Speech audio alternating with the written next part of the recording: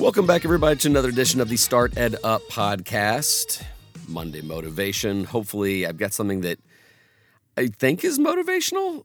It's also kind of interesting. I get a lot of people that send me articles or give me a heads up on some things to check out. And in the last few weeks, there's been some interesting nuggets of information go past my way. And I guess the first thing was CNN. It was Julia Chatterley had an interview with IBM's HR chief.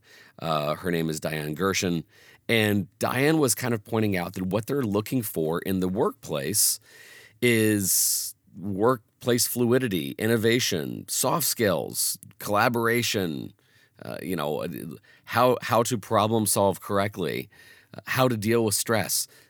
These were things that were near and dear to her heart. And she was saying that, basically not as much the horizontal skills, but the vertical skills they were looking for. They needed more leadership, and they were able to train people on some of the other specific skills themselves.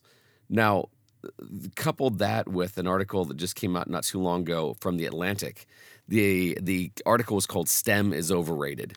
And obviously this is kind of a provocative title, but even in this article, they're starting to talk about the fact that, having very, very specific skill sets is a scary bet because these skill sets might be obsolete in 2 to 3 years, or the fact that it's always evolving. Now, a couple of things peeks in my mind. Number one, we start talking about lifelong learning, and man, there's never been a case made like right now.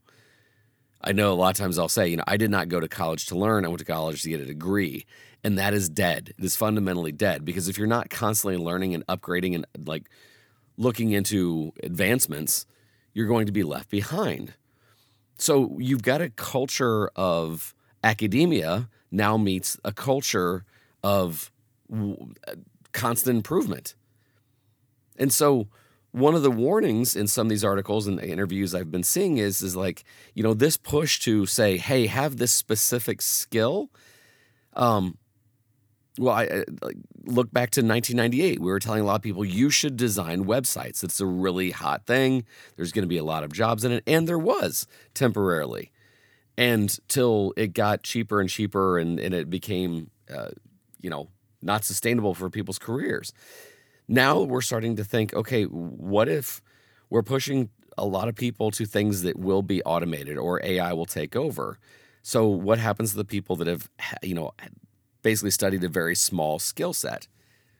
So this is a strange time. In some ways, we're talking out of both sides of our mouth. Hey, study STEM. It's always there. And by the way, I think that there's a lot of opportunity within a lot of STEM fields, but the warnings are if you're not constantly upgrading, that's a problem. And number two, rounding out some of the top things we're looking for is exactly the things that at the Start Ed Up Foundation we're always harping on.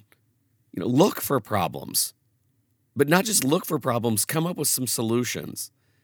There's been a lot of talk about, every time there's a crisis, the cries of we should do something and they should do something. Okay, what is that something?